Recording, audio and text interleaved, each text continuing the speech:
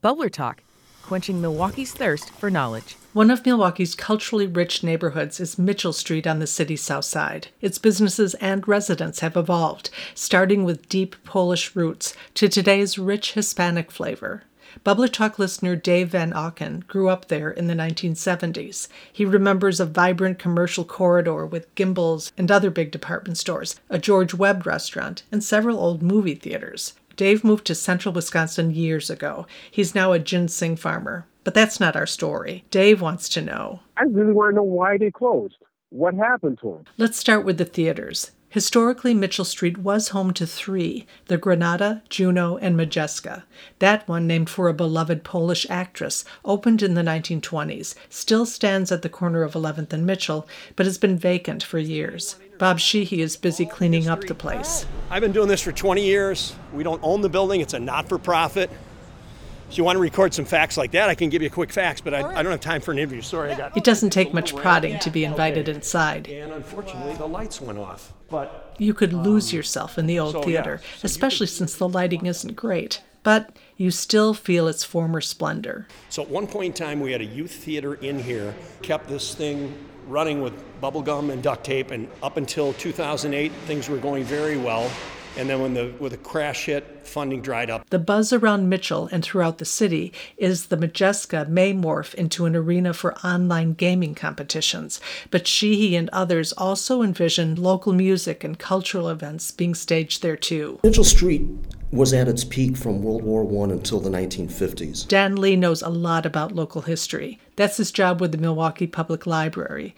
Lee says for decades people walked or jumped onto a streetcar to enjoy Mitchell Street's vibrant shopping scene. Matter of fact, a old Milwaukee ease was, let's go by Schuster where the streetcar bends the corner around, because the 37 3rd South 13th line traveled down Mitchell Street and bent the corner around and headed south on 11th Street, right at the corner of Schuster's. A total of 5 department stores of various sizes dazzled shoppers for years. Schuster's was Milwaukee's largest department store chain. Schuster's was a large, full-service department store.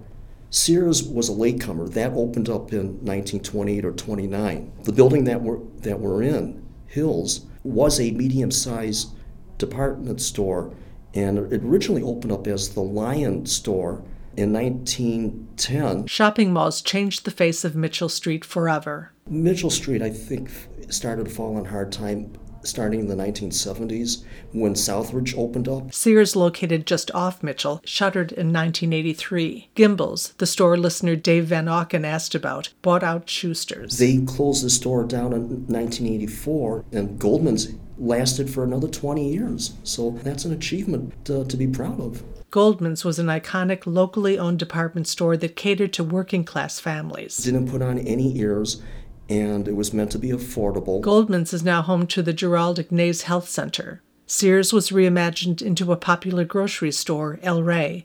As for Schuster's, there's a mall at street level and apartments above. The former Hills department store where I met Dan Lee is now home to the Mitchell Street Library branch. Manager Maria Burke says it serves a diverse community. Mitchell Street is like such an active neighborhood, and Mitchell Street Library is the only branch that has taken a historic building and converted it into a modern library with apartments above it. Nancy Bush says today most retail spaces are occupied, but not like the old days of department stores. As director of the Business Improvement District for Mitchell Street, Bush sees culturally diverse entrepreneurs, East Indian to Somalian, opening everything from hair salons to event venues. Well, we have fewer vacancies. We have more businesses, smaller businesses. We would like to see some larger businesses, but there isn't space available. You know, it is what it is. Oh, and the George Webb at 20th and Mitchell, listener Dave Van Auken remembers. Bush says it was closed before she started working with the neighborhood bid 15 years ago. Manny Cruz is giving a customer a trim at Tasso's Hair Studio. The small, narrow shop has been a part of the Mitchell Street scene for years. I known this place since I was a little kid. My aunt worked here for 25 years, and I started working here in 2014. I love being in my city. I love being in my street. Dimitra Kopoulos loves Mitchell Street too. Years ago, as a college student, she waitressed at the restaurant her parents owned there. Kopoulos and her husband have lived and worked in a historic building at 10th and Mitchell for nearly 30 years. Built in 1914, it was originally a men's outfitter. Later, when a furniture company took over, it expanded, adding a third and fourth floor. Kopoulos rented the first floor to Payless Shoes for years until Payless declared bankruptcy just before the pandemic, just up and left. And then the pandemic hit. Kopoulos says they've been holding out for a new tenant they hope will be good for Mitchell Street's future. La Michoacana is a Mexican, not confection. They're frozen treats. They're frozen milk and fruit on a stick.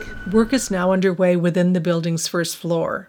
Bright colors fill the walls, and a crew has installed freezers and high-tech displays. This is a really beautiful neighborhood. These buildings are beautiful.